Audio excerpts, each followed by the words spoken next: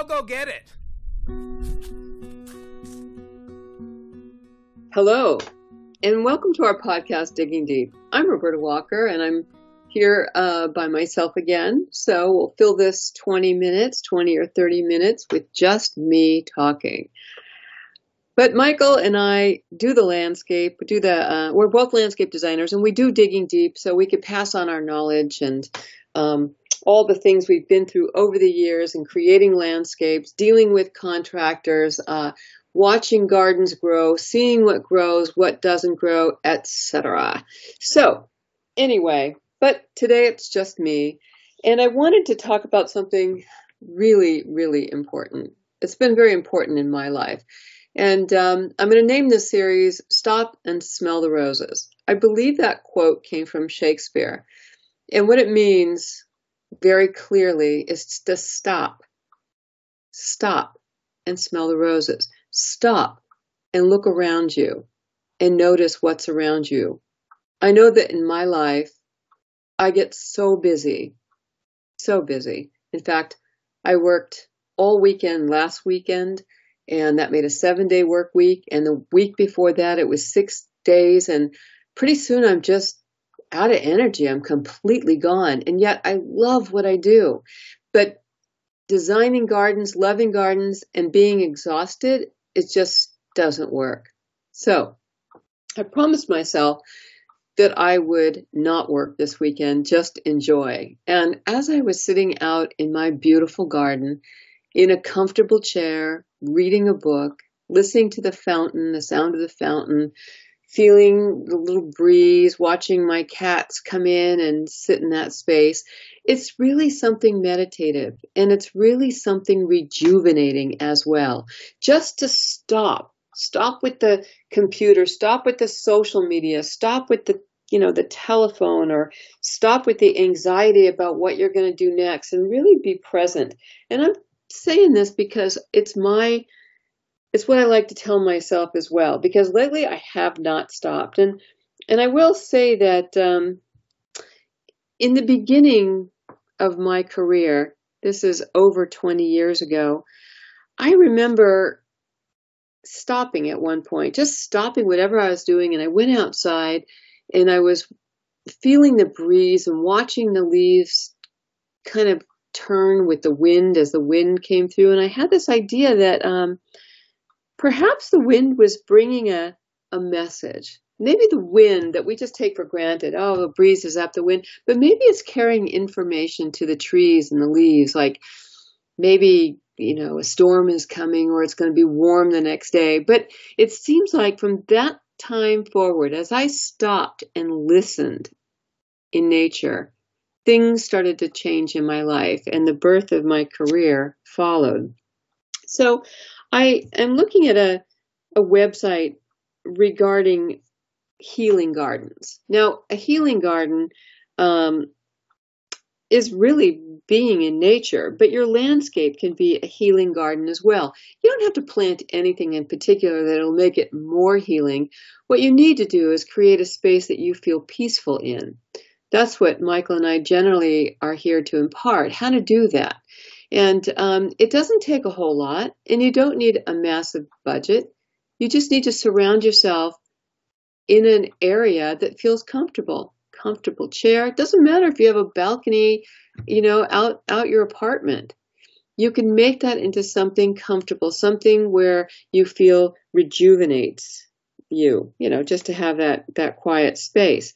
So anyway, the term healing garden applies to green spaces. A lot of hospitals now have healing gardens. And basically, they're saying that it improves health of their patients. There's they call it a place of refuge, and it does promote healing, and for the families of the patients and the staff. So a healing garden, whether it's in a hospital or in your yard, is basically a place that you can go. In hospitals, it's a place not just for the patient, but for their families and also for the staff. Imagine working in these hospitals and dealing with crisis and heartache day in and day out, and how wearing that is. And then our lives. This last couple of years with COVID, it's been difficult. There's been COVID, there have been fires, there have been all kinds of changes. So how often, ask yourself, how often do you actually slip into the garden and just listen, just relax, just read a book?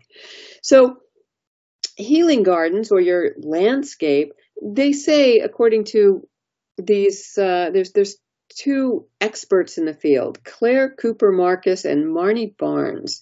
And they promote these healing gardens because here's what they found. Number one, they found that with patients, there's a relief from symptoms. Number two, stress reduction. Number three, improvement in overall sense of well-being and hopefulness. And they attribute this to the very fact that we are products of nature, our bodies. Our bodies are made of nature, and there's a fundamental connection between nature and us. Of course, there's more than that. But when we go out into nature, all of a sudden we're feeling more grounded, more a part of the whole. And it's so important to take time to do this. And it's also very important to use the space that you have, whatever that space is. But too often we get too busy to address the landscape. It's just something outside that needs work, needs to be mown, needs the irrigation fix, on and on and on. But if you take time, and you can look on Pinterest, you can look on Houzz, you can look in magazines, and start to get an idea of something that would work for you. How it could easily work to transform even a small part of your garden that you could call your Serenity Garden, or a place where you could sit and smell the roses. You don't have to plant roses, but you certainly can. There are many plants that have scents. There's jasmine and roses and angel trumpets. There's many, many varieties of plants that have scents, but it doesn't have to be something scented. It could just be something calming and peaceful. And having a little water feature, you could buy something for $25 and plug it in. And then you have the sound of water right on your little table. Obviously, that's not something that would probably go through the weather, but what I'm saying is it doesn't cost a lot to create a space like this. And I think it's so important. I've always told people that I've never needed to hire a therapist because I have a garden. And when things get really stressed, I just go out to the garden and all of a sudden I could start to breathe again. Notice how often you're holding your breath just to get from point A to point B. I feel like I've been holding my breath all summer long just to get through the 100-degree weather. And now where we are in Northern California, it's finally starting to go into the 70s and fall is reality. In the middle of summer, I'm here to tell you, when it's over 100, it's like we're in hell and it'll never end. At least that's my thinking. But then I work outside. If you don't work outside, it might be a different experience. Now, another way that you can stop and smell the roses, or you could stop and refresh, is to take a walk in nature. It doesn't have to be a landscape. Here in Sacramento, we have the American River, we have the Sacramento River, and we have a bike trail that's 27 miles long. And just walking along the river, stopping, we have benches. You could stop, you could watch the waterfowl, you could just watch the river flow. That's huge, huge as far as finding peace again. So it doesn't have to be, like I said, your landscape. You could just go out in nature, but very often nature isn't that close by, or you have to drive there and then there's traffic. And by the time you get there, you're frustrated. So think about creating something in your garden that's relaxing. I have many clients that after their landscapes have gone in, everything changed for them. From a place that nobody went to, and actually, they didn't even keep the curtains open because every time they looked out, it was stressful because it was ugly and it needed work. Now, after the work was done, it's a whole new life for them. And it's a whole new place to live because they've created an outdoor room. So at this point in my career, for over 23 years, 24 years, I've created, over 1,500 landscapes. And as I said, I love designing, and it's been a good living for me. But more than that, more than income, it's the feedback I get from my clients when they tell me what their gardens mean to them, how they love their garden, how I get texted pictures of the fall gardens or the spring gardens. It literally makes the hair stand up on my arm, because for me, being able to serve in this way to bring beauty is the most important thing to me. And yes, I make a good income and I love that. I've spent enough years raising a child, being a starving artist. That was years ago. When I got into landscape design, it was a perfect match for me. And all along the way, the most rewarding part has been the transformation I've been able to affect with my clients. Because when you bring beauty, when you bring a place of peace that people can be in, you own it. It's your space. And for me, that's so rewarding. So I want to urge you to start looking at your garden as some place that you can relax and just find peace. And yeah, your garden can also be a place where you entertain, where you cook, where the kids can swim, where you can play bocce ball or horseshoes or anything like that. Your garden can be so many things, but don't neglect the part of just having a place to be quiet. And it could be a place where the kids aren't allowed. It could be that private place, just like when you're in your bathroom, nobody's allowed to bug you. Well, you could have a place in the garden like that too. When mom or dad are in the garden in that place, gotta leave them alone. Anyway, so getting back to getting to the design aspect of that. Again, I said it doesn't need to be any particular size. In fact, having a really large garden is you'll have to carve out a space where you don't feel so open. You want to kind of enclose yourself a little bit, either with shrubs or standing screens. I was recently at a little store called Amy Hardware. It's on the corner of El Camino and Watt here in Sacramento. And actually, that's a Ace Hardware that started in the late 1800s. However, it's gone through many iterations. And attached, they have the Amy Casual Living. And there are other stores, Green Acres, that carry furniture as well. But what they're selling are prefab standing screens with horizontal wood slats. Now, I design these in all the time because not only can they create a room instantly, but you could also create vertical gardens on them as well. And if you don't want to spend the money that those cost, consider taking wood pallets and affixing them to posts, staining them, maybe put metal gutters on them, drill the bottoms of those metal gutters and put soil and plants, run drip tubes up the back, and you have a vertical garden. And a space that had nothing before now has some screening and privacy, some enclosure, a vertical garden. And I don't know what kind of space you have below, whether it's just dirt. Something that are inexpensive are these teak or plastic tiles that connect together. They're about 12 inches to 18-inch squares that clip together. So you can make yourself your own little patio, even if it's just dirt.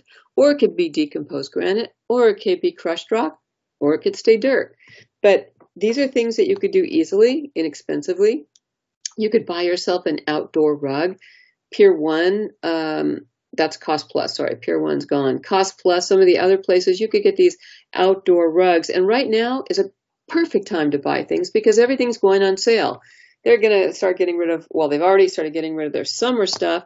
So this is the time you could pick up some bargains and you could create this space for yourself. Just make sure whatever you buy can weather the weather, because we are hoping to get rain here at some point in Northern California.